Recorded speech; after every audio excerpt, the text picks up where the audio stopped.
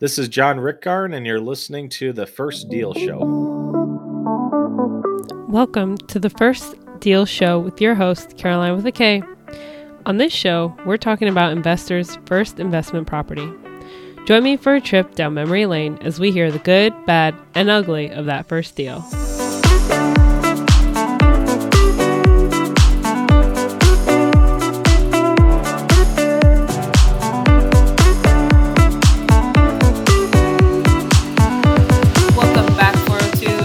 Here, Caroline with a K, with my guest today, John Rickgarn. And John is an investor, educator, and realtor. So, John, welcome to the First Deal Show. Thanks for having me. Great to be here. Yeah, I'm super excited to get to know you during this interview and about your investing journey. So, let's get right into it, starting off with the Kiss Me segment. So the first question is, what was the first album that you purchased? I honestly don't remember which one I purchased, but I do remember I was in 6th grade, got a CD player and 2 CDs for my aunt. The Rippingtons, Welcome to the St. James Club, and Brian Eno's Wrong Way Up. Which one I opened first, I don't remember, but I got both of those as a gift. And of course, now CDs are practically outdated. Everyone streams or downloads now. Yes, that's true. And you know what's crazy is that I actually spoke to someone 2 days ago who talked to me about how he didn't buy a CD. It was actually a cassette. Yep. I bought some of those too. I made recordings off the radio songs, and yeah, being almost 39, I can remember those old days. Oh, wow. That's so cool. I listened to cassettes, but I never got to mess around and record on them. That's neat. Okay, so question numero dos. What was the biggest challenge that held you back from investing in real estate? Probably the biggest challenge was just the funding to get my first real estate going. I just figured you need to have, the money in savings, or it needed to be in a liquid form, and then obviously a bank loan. Mine started off a very interesting journey as I actually pulled money out of my Roth IRA as the down payment for my first investment property. I didn't know you could pull money out of a Roth IRA, and I still talk to a lot of people that don't know you can do that. And that's how I started my journey 5 years ago. Yeah, that's awesome. Thanks for letting the 402 know about that. So 402, let us know. Have you taken out money from your Roth IRA to invest in real estate or in other things that you're interested in? And now the third question is, what is something new you learned or did during the pandemic that others might not have known about you? Oh boy. During the pandemic, I'm a big travel bug, so I obviously didn't travel much during the pandemic.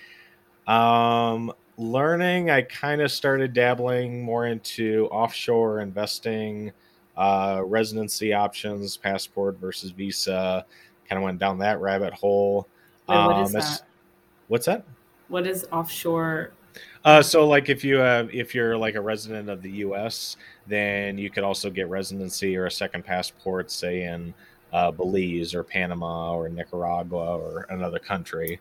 And then offshore would basically be a property, real estate, or even like a bank account that is essentially offshore or in another country than what you live in. Oh, wow. Okay. That's interesting. And then as far as something I did, as far as a COVID project, I should know the exact number, but I took out all the photo albums. I hand scanned all those in a digital format. My albums, my wife's albums. I know it was over 6,000 photos. I don't know what the end result ended up being, but that was my COVID 2020 project. Wow, that's awesome. Oh my goodness. My parents' basement flooded, and I know that they lost a bunch of pictures and documents. So Yeah. way to pre-plan. Yeah, it was time consuming. I got to the point I knew it was between 48 seconds and a minute and 32 seconds to scan in each photo, depending on the size and if it was landscape or portrait. Did you have one of those mini scanners that you shoot No, it's a flatbed scanner. It was Epson. I had gotten my previous career. I was in office equipment, so I got familiar with a lot of brands, and Epson seemed to have the best quality for picture scanning. So I purchased one and just did that on my own. Wow. That's an awesome project. Cool. So now, follow-up question to that: do you have those photos stored in the cloud or in a hard drive? uh, Actually, two backups and on my local laptop, so I kind of got a triple backup system. So, Wow, that's great. And the final question: what is your favorite quote? oh boy, favorite quote. Trying to remember who said it, but it was those who those who are different change the world. Those who are the same keep it that way. Kind of like a trailblazer quote of, if you want things to change, you got to be different. Can't Wow, love it. That's awesome. I mean, that's what we're remember trying who to. said it, but that was one quote that always sticks in my mind. Yeah, cool. So John, tell us, where are you based and where do you invest? So I'm based in Marshall, Minnesota. Geography speaking, it's about 60 miles from the South Dakota border, 60 miles from the Iowa border. So tucked right in the southwest corner. My investments in real estate start in Minnesota, but also have property in Arizona, Iowa, Tennessee, Alabama, and Panama, and soon to be Paraguay. So Panama, like the country? yeah, Panama, the country. It's actually a parcel of a coffee farm I invested in almost 2 years ago. Wow. And how's that going? Have you ever visited? No, it's well, it was on our docket before COVID obviously happened, and I don't know, might look at it next year, maybe for a 15-year anniversary. But no, it was a investment I had followed for quite a while. Actually talked to Darren a few times on the phone and talked to a few investors that were in it. So I decided to go with a cheaper option where it's undeveloped land. So you save quite a bit, but it's a few more years before you see a return. Otherwise, you could spend more money where it's already developed. They already have the saplings in or planted, and you get a return sooner. But it's, I think it was like $5,000 or $6,000 more per parcel. So Wow. Okay. So basically, you're telling me you're going to be sending out people some coffee beans whenever. yeah, maybe, or yeah, they're got another cacao or chocolate plantation as well. I'm debating about going into that one too. But yeah, I decided to go with the coffee. Not a lot of people know coffee is the second most traded commodity worldwide after oil. So I figured, if you're going to get something that's pretty recession proof, I'm not an oil guy. I don't know a lot about oil. I figure you can't go wrong with coffee. So Wow. I swear, every time I talk to you, I learn something new. It's like every other sentence. Like, what? Wealth of knowledge, this man. Okay. So that's great. So you're investing, you've got investments all over the world, yep. but you started off in Minnesota. Yes. Okay. So tell us now, right? Drum roll, please, because John has just he's dropping all the bombs of information. What was your first deal ever? Sure. First deal ever.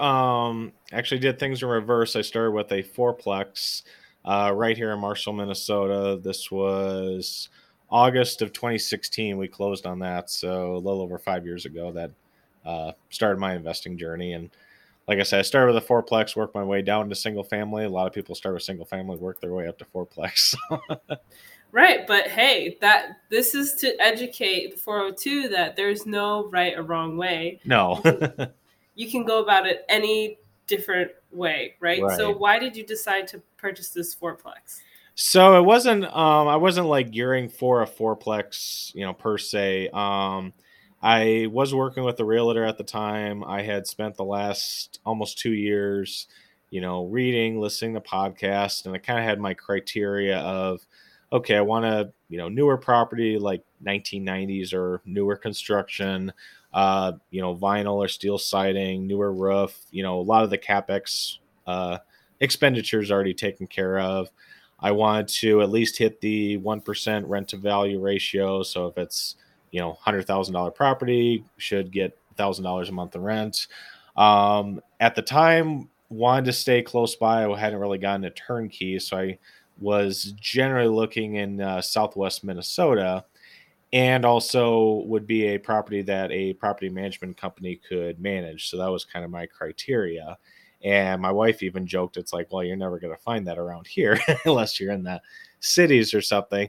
And lo and behold, we got an email, talked to our realtor, like, yeah, we got one that hits all your criteria. And I'm like, I feel like there's a but coming. And she said, yeah, but it's a fourplex, not a single family or duplex. And like, okay, well, let's check it out. And sure enough, we ended up getting it.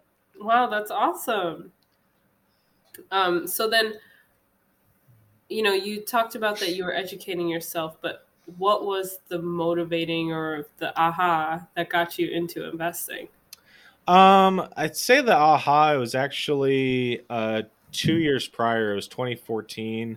Actually, I remember it was November of 2014 that my wife had just decided to leave her job, kind of toxic environment. She wasn't really happy there, and she wanted to go back to school to get her doctorate and become a college professor. That was her, a dream job or what she had always wanted to do. So, I fully supported her. At the time, I was full time in sales, so I was thinking, okay, we're going to be down to one income, and your mind starts turning like, well, I can sell some more equipment or maybe a side hustle or something like that, and just kind of had a awakening that I realized, okay, I'm 31 years old. If I was to essentially relive my entire life, that 31-year chunk, then I would be 62, and I still wouldn't be at the arbitrary retirement age that everyone says, 65. And during that 31 years, working 40, 50, 60 hours a week, kind of started doing the hours in my head and kind of started getting depressed about it. And then my second aha was like, well, what if I don't make it to 65? Because both of my parents passed away of cancer by the time I was 16, and they were both in their 50s. So then it was kind of my aha moment of, well, there's got to be more to life than just, working for a paycheck and working for 40 years to wait for a retirement age that isn't guaranteed for any of us. And that's when I kind of decided, well, there's got to be another way. And so I just started diving into podcasts, reread Rich Dad Poor Dad, and kind of started my education there, if you will. So mostly self-educated. Yeah, pretty much all self-educated, but I've connected with a lot of investors and mentors over the years too. So Awesome, that's great. So you talked. Your realtor sends you the deal. She's like, "Oh, sorry, man, it's not a single family home. It's a quad. What do you do?" So what happened after? well, so I looked at it, and we had driven by it. It's like, wow, gosh, it's a really nice property, and we're like, okay, yeah, let's check it out. And okay, really nice. The kind of a double-edged sword. So the property was actually vacant when we were looking at it. It was an elderly couple had built it. They lived in one unit, rented out the other three. I think if I remember right, the husband had passed away a few years ago, and the wife had just moved into like an assisted living or nursing home, and none of the kids were close by, and they didn't want to deal with it. So as the leases came up, they just let them term and moved out. So okay, right away it was like, well, it's vacant, there's no income coming in. So we brought our property management company in. They're like, yeah, we've definitely managed this, you would have no problem filling this up, here's our estimate for rents, and hit the 1% rule right away. So it definitely checked off all the boxes. So it's like, all right, this makes sense and looks like it would cash flow, and we got the blessing from our property management company. Then it was just a matter of, okay, now we need to find a 25% down payment for a $300,000 property. Okay. So then what's next? How did you guys Well, manage? from there, so we had talked to a couple banks in town. Usually the local lenders will kind of offer the most flexibility. So we worked with the local lender. Since the property wasn't cash flowing, they were willing to go off of the, you know, prorated rents or estimates, if you will, that the property management company had. And, they had looked at our assets. It's like, okay, they're the couple double income, no kids, dinks as sometimes we're called, that have good steady jobs and a lot in savings, good retirement accounts, owned a house, etc. And in the conversations, and I was just talking to our financial advisor because I was trying to figure out how to come up with the down payment, and he said, well, just throwing this out, you've had this Roth IRA since you've been 19. You can take your contributions out, not your earnings, but what you've contributed over the years. And that time it was 13 years, 13, 14 years, I had contributed to a Roth IRA. So he ran the numbers. It's like, yeah, here's your contributions. You can pull it out. And that was about 90% of our down payment right there. And then the rest just came from savings. And, it worked out real well since the Roth IRA, you don't get a tax break up front. You pay taxes on the money and then put in a Roth IRA. There aren't any penalties or tax hits when you take it out. It's kind of like a savings plan if you want to look at it that way. Oh, wow, that's awesome. So, but you have to be careful. I mean, if using round numbers, if you've contributed $10,000 and it's grown to $15,000, if you take out the $15,000, that 5,000 of earnings, you will get hit with a 10% penalty then. But it's just your Oh, contributions that you can take out tax free. So usually, if you're wanting to go that route, whoever your custodian is, usually they can pull out your records. Like, yep, you opened this in 2012. You've contributed X number of dollars since then. Here's how much you have earned. This is how much you can take out tax free, basically. oh, wow, that's great. Thank you for sharing that. Yeah, yeah, I didn't even know it, and it's like, well, here I thought you were just supposed to leave that money to retirement, and it's like, well, I've ran the numbers, and while my retirement account's done well, cash on cash return on the fourplex is going to be even better. So I mean, in a way, I looked at it not so much of taking money out of an investing account; it was more of diverting money from one investment to another. Yeah, like cross collateralization. Yeah, if you want to look at it that way. Okay, so then you purchased a property, and did you and your wife live in it, or it was purely investment? Nope, this was purely investment, and since it was vacant, we decided to. I mean, it did need some, painting and some new flooring.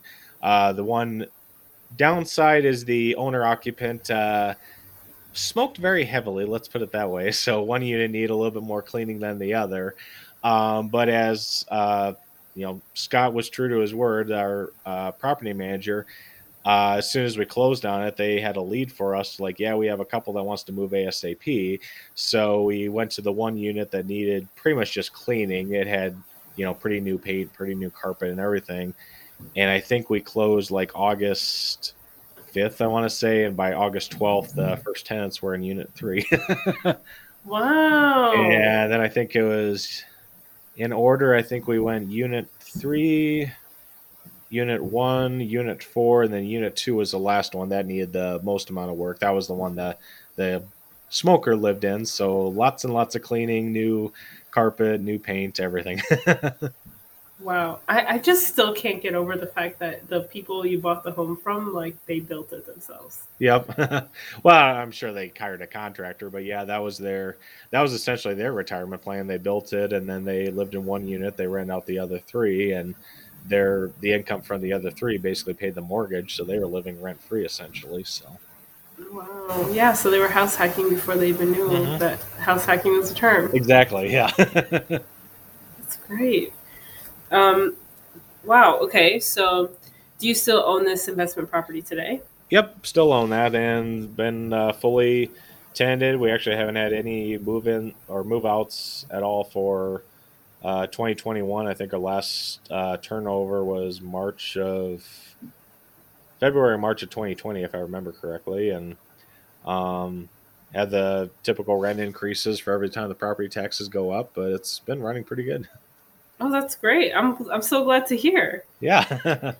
So then has Minnesota been, because then you mentioned you have properties kind of all over, scattered all over the place. So like what happened there? Sure. So yeah, the fourplex was our first property back in 2016. It was 2 years before we bought our next one. That was actually a duplex in Wilmer, Minnesota, 90, about 90 miles north of Marshall, give or take. And that actually came a lead from our property management company. They had gotten a call from a current landlord that was asking for a tenant reference, and through their conversation, they just said, "Oh, do you buy rental properties as well?" And they were like, "Well, no, but we think we might know someone that would be interested." So they gave me a call, and so it was an off-market listing. Never was on the MLS. That's actually been our cash cow of all our listings. It's a duplex, but we also rent out the garages for storage, and then as an on-site coin op for washer and dryer. So it kind of has essentially four income streams, even though it's a duplex. Oh. And so, I mean, that's great. Your property manager is looking out for you, is what Yep. it sounds Yeah. like. Yep. I think yeah, if there's one advice I can give, it's like I think the property management is almost more important than the property itself or even the market. I mean, you could have the, class A best property in the world, but if you have a crappy property management company or property manager, your returns can just go down the toilet. So, how did you know that you didn't want to manage yourself, or why did you make that decision? That was actually the caveat from my wife when I first pitched this. It's like, hey, what if we looked into real estate investing? And years ago, her grandfather, if I remember right, I think he inherited it from his dad. But up in the Twin Cities, I know it was like a small apartment complex. I don't remember the details, but he kind of inherited a property, and when he was growing up, then he was tasked with, hey, run over, collect the rents, check on this unit, et cetera, et cetera. And then when he inherited it, then her dad was the guinea pig or gopher, so to speak, of run over there, get the rent check, et cetera. So she was like, I'm all on board, but we're not managing the properties. We are, having this outsourced and we're having a property manager. And I looked at a way too is having a property manager kind of allows you to scale up more. Where if you're doing everything yourself, there's only 24 hours in a day. There's only so much you can do as an individual. But if you have more team members, you can definitely scale farther and faster. Yeah, no, for sure. I That is a great point, and I think a lot of people lose sight of that and just assume that, oh, if I self manage, that Uh huh. this will be totally fine. And um, but then you're dealing with a headache, and Yeah. when you decide, oh, I don't want this headache anymore, and you don't account for it financially, it can Right. wreck your numbers. Exactly. Cool. So that's great. So your wife, in a way, like she set you up for success. Yeah, she was. Yeah, she was on board. That was her basic caveat with it. Um, yeah. So then 2018 was the duplex. 2019, we ended up going our first out of state with a condo in Arizona, partially as a second home because or my wife has family down there, so we typically visit 2 to 3 times a year. So we're thinking, well, let's instead of always getting a hotel room, let's have a place to stay when we're down there and rent it out when we're not using it. And that's actually been probably our biggest appreciating asset as the Arizona market has just skyrocketed over the last 2 going on 3 years. And then kind of went into the turnkey route late 2019 with Spartan Invest in Birmingham. Then went to Memphis, Tennessee. This was May of 2020 with Mid South Home Buyers. And then the last deal I purchased about 2 months ago was an off market duplex in Davenport, Iowa. Wow. And so, which one out of all those markets has been your favorite to invest in? Uh, Overall, I would say my favorite still is the Birmingham just because it's kind of a nice blend of still getting appreciation on our properties, but yet still a healthy cash flow. Whereas, some markets like Dallas Fort Worth and some of the really fast growing ones, even Arizona to a point, don't really cash flow much, but are kind of all appreciation, which, appreciation's nice, but at the end of the day, the incoming appreciation doesn't pay your monthly bills. Right. That is true. But have you thought about tapping into the equity of the appreciated properties? Yeah, we've actually been looking at here for 2022, refinancing our two in Birmingham into a portfolio loan. One would open up two more slots for Freddie Fannie Mae loans. which are allowed up to 10 properties, at least at the time of this recording. That's what the current guidelines are. And then doing a cash out refinance and using the equity as a down payment for another property. Ideally, I'm hoping Huntsville. I'm hoping we haven't missed the boat on that, but that's the game plan. Looking to see if I can do a second line HELOC on our condo to pull out some equity there, since that's appreciated so much. And then probably the overarching plan is do a large portfolio loan, probably in 2 years, with the 30-year amortization on our fourplex and two duplexes. Kind of ran the numbers, see if we can pull out about 120,000, use it as a down payment on a new build fourplex in Central Florida area. So, can you explain to the listeners to 402 what exactly is a portfolio loan?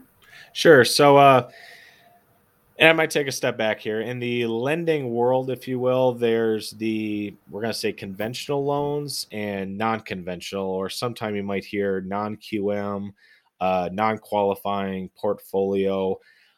Basically, these are loans that fall outside the Freddie Fannie Mae guidelines. So your conventional loan, typically your 30-year fixed, 30-year amortization, subsidized low interest rate, and essentially guaranteed or backstopped by the government if the buyer should default or something happens.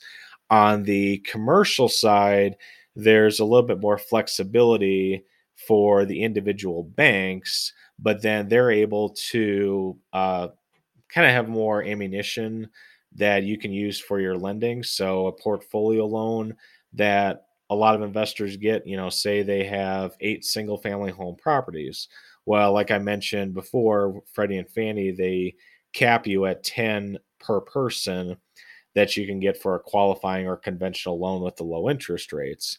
A portfolio loan would then allow you to bundle all those properties into one payment, and they may be, mix of properties, maybe a mix of locations, but then you have one loan covers all the properties and one fixed payment.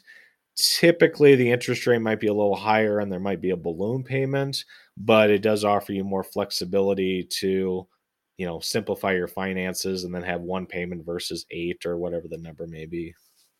Wow, that's great. I had no idea, and I really like that you shared that because that's just it's so annoying to have to make payments to different places. Yep. And the fact that banks will actually give you that option to just consolidate everything is good to know. Yeah. Not all of them. I would say I don't know, like the big banks, your Wells Fargo, your JP Morgan Chases, US banks, those entities typically just kind of do the plain vanilla type loans. Your better bets are the regional banks, or if you can, even like a, local bank may be able to work best. In fact, a funny story with the last acquisition, we had refinanced our duplex and fourplex with a bank out of Windham, Minnesota. But with the appraisal, we still had about 30, I want to say 38, $39,000 of equity. Then we came up with the duplex that was off market, cash flowed nice. I presented to the bank president, said, here's my idea. What if we can do a first lien position, shorter amortization? So we did a 10-year loan off the equity of our existing properties as the down payment. That was essentially our 25% down payment. And then the remaining 75% was a new, commercial portfolio, business loan, whatever you want to call it. That was a 20-year amortization for the remaining 75%. So essentially, the deal was about 100% financed. We just had to pay for the appraisal and associated closing costs. What? Where did you even come up with these ideas to do these things? I read a lot. I network with a lot of people, and a lot of times I might have an idea, and sometimes I just pitch it to numerous banks until I hear a yes, or pitch it to people. It's like, hey, have you done this before? And we had worked with this particular bank for 2 years. He saw the numbers, he saw our tax returns, and they looked at it as it was made sense for them on a risk profile per se. And yeah, we have a little bit higher an interest rate, but all worked out well, and basically had a 100% finance deal. Yeah, it sounds like you are manifesting your best life with these Yeah, options here. trying to, yeah. Oh, that is really awesome. Um, cool. So, do you have any big plans for the 2022 year, and with this community that you're educating me on, but the Get Rich Education community? So yeah, the Get Rich Education community, I'll just kind of do a shout out to Keith Weinhold, his podcast, Get Rich Education. I would definitely say his was probably in the top 5 resources that helped me in my journey. Keith is obviously a lot farther ahead than I am, but he's purchased a lot of buy and hold properties, throughout the country. Really has a wealth of knowledge on his website for, finding your first deal, working with a, turnkey provider to buy a property out of state. Like I said, that's where I got a lot of my education when I started off. Likewise, I started my own website, wealthandfreedomnexus.com, with a lot of resources, not just on real estate investing, but also tax liens, notes, other investment vehicles, and other resources I've found helpful from books and podcasts.